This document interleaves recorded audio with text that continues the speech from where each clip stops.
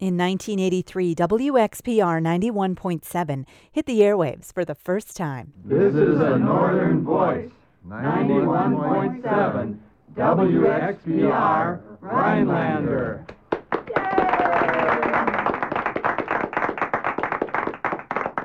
Welcome to WXPR, bringing public radio to Hodag country. Over the past 4 decades, WXPR Public Radio has brought unique music, local news, and impactful programming to northern Wisconsin and the Upper Peninsula of Michigan.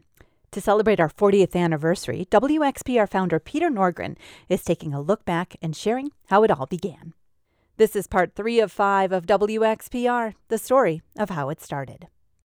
I'm Peter Nordgren, and this is the WXPR story. Part 3. In the last episode, I talked about how the idea of creating WXPR came to me while I was driving on Highway 70 near Alvin, Wisconsin in the spring of 1977. And I talked about how I incorporated White Pine Community Broadcasting with some help from Kurt Cron and Bruce McDonald. And in the spring of 1978, I saw John and Mary Kay Shearer in Minocqua, the 2 people I knew in the region, and shared the idea with them. John, incidentally, was a college friend and also involved with WSSU at the University of Wisconsin-Superior. John's career would be as a national award-winning radio and television news director. At this time, though, he was working in a hardware store in Minocqua. Mary Kay was working in development and public relations at Howard Young Medical Center in Woodruff. I can't say enough about what Mary Kay in particular gave to this project. She was with it really longer than anyone else, including me, and carried, I think, the organization forward in ways that no one else really could have. And I'll always be grateful for that. And I'll be grateful for what John gave to it, too. He served on our board of directors and as treasurer of the organization for quite a while. Mary Kay also introduced me to Deb Gillis, the medical librarian at Howard Young Medical Center. Deb and I have now been married for 42 years. In the year that followed, from 1978 to the summer of 1979, several things happened that moved the project forward. During this time, I was serving on the board of directors of KAXE in Grand Rapids, Minnesota, and I was also serving as vice president of the Association of Minnesota Public and Educational Radio Stations. This connected me with a number of people who would be important as WXPR developed, notably Bob Albee. Bob was at that time working to build KFAI on the south side of Minneapolis. He had previously helped create KMOJ on Minneapolis's north side. Bob would shortly get a job with the Le Coudray Band in northwest Wisconsin and start work on the project that became WOJB. And WOJB is in many ways a sister to WXPR. Our projects came along almost exactly a year apart in their progress. WOJB got on the air in 1982, and we did in 1983. I was also working with the National Federation of Community Broadcasters. I was serving on one of their advisory committees. This brought me into contact with Tom Thomas and Terry Clifford, 2 people who played a large role, I think, in our success in Washington, D.C. in obtaining funding. The Corporation for Public Broadcasting had created a public radio expansion project, a project designed to provide grants to help new stations start up and get their feet on the ground. Somewhat to my surprise, I found I knew the director of the new program. It was Bob Thomas. I'd gotten to know Bob a few years earlier through an intern I supervised while at Bemidji State University. Bob was at that time developing KWIT radio in Sioux City, Iowa. Our intern, Joanne Glom, chose to go to Sioux City and work with KWIT in the months leading up to its going on the air. Several years later, there was Bob as director of a new program, and one that I hoped would be very helpful to our project. So let's jump ahead to the summer of 1979. After finishing up my work at Bemidji State University, I put myself through the week-long Grantsmanship Center training program. This program was recommended to me by NFCB. It was sponsored in Madison by the State of Wisconsin Department of Health and Human Services. And it was for anyone who was going to be undertaking grant writing projects in the future. Sometime after that, I also visited the Foundation Center in Milwaukee at the Milwaukee Public Library and did research on foundations which were possible sources of funding. It's now the fall of 1979, and I've moved to the Harrison Hills, to a cabin southwest of Rhinelander that had been owned by my family since 1946. My father and his high school friends built it for my grandparents. It's on Bass Lake off Lon Basco Lane. And this is where the real start of the work toward creating WXPR began. I lived in the cabin until early November when the first snow came, and my activity was really two things. First of all, I was doing some necessary paperwork and planning. I wrote what I call the prospectus, a brief description of what my vision was for the station and how it could be created. I also was doing some necessary applications, such as the application for tax-exempt status with the IRS.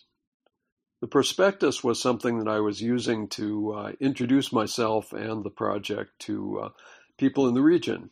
Other than John and Mary Kay, nobody really knew about it.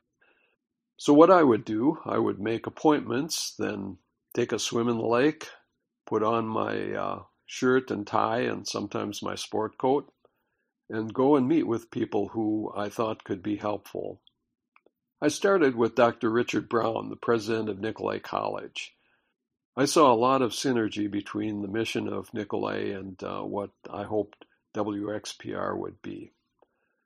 Dr. Brown was very interested. He too saw the synergy immediately, and he was very supportive, not only on that day, but on all the days that followed as we developed the station. As I met with people, I would ask them, who else might be interested in this that you know in the area? The first person that led me to was Joe Isley. Joe was an area specialist with University of Wisconsin Extension and worked out of an office on North Stevens Street in Rhinelander. I can't say enough about what Joe did for us. We really would need a incubator to get this project going, and since there was not such a thing as a business incubator in the area at that time, Joe's office served as our incubator. Joe said, come in, use the copier, do what you need to do. I want to get you the things that you need to move forward. And so we did. I was looking for people who would become members of the board of directors, and quite a number of those that I will mention now did become members. Some of the others that I met at this time included Ginny Leith, a communications instructor at Nicolay College, Mickey Surfine, a bar owner in Rhinelander who was very interested in radio. Mickey was our connection in particular to John Dorman, who was the manager of the cable TV system in Rhinelander and who did us two great favors as we were building the station. I also met Michelle LaRocque. Michelle was at the time an intern in the Native American Center at Nicolay College. Michelle was from Neopit in Menominee County and a student at the University of Wisconsin-Stevens Point. Michelle would soon become the director of the Nicolay College Native American Center, and she was a longtime member of our board of directors. Jim Holperin was doing weekend TV news on Channel 12. Jim later, of course, went on to run for assembly successfully and serve in the assembly. He was later executive director of Trees for Tomorrow, then secretary of tourism in state government, and finally a Wisconsin state senator. Jim was from Eagle River. His family had been there for quite a while. His father, Russ, was also very helpful to us. And Jim I think connected us to Eagle River in ways that we could not have otherwise.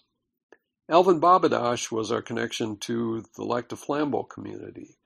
He had attended UW Oshkosh and studied broadcasting there.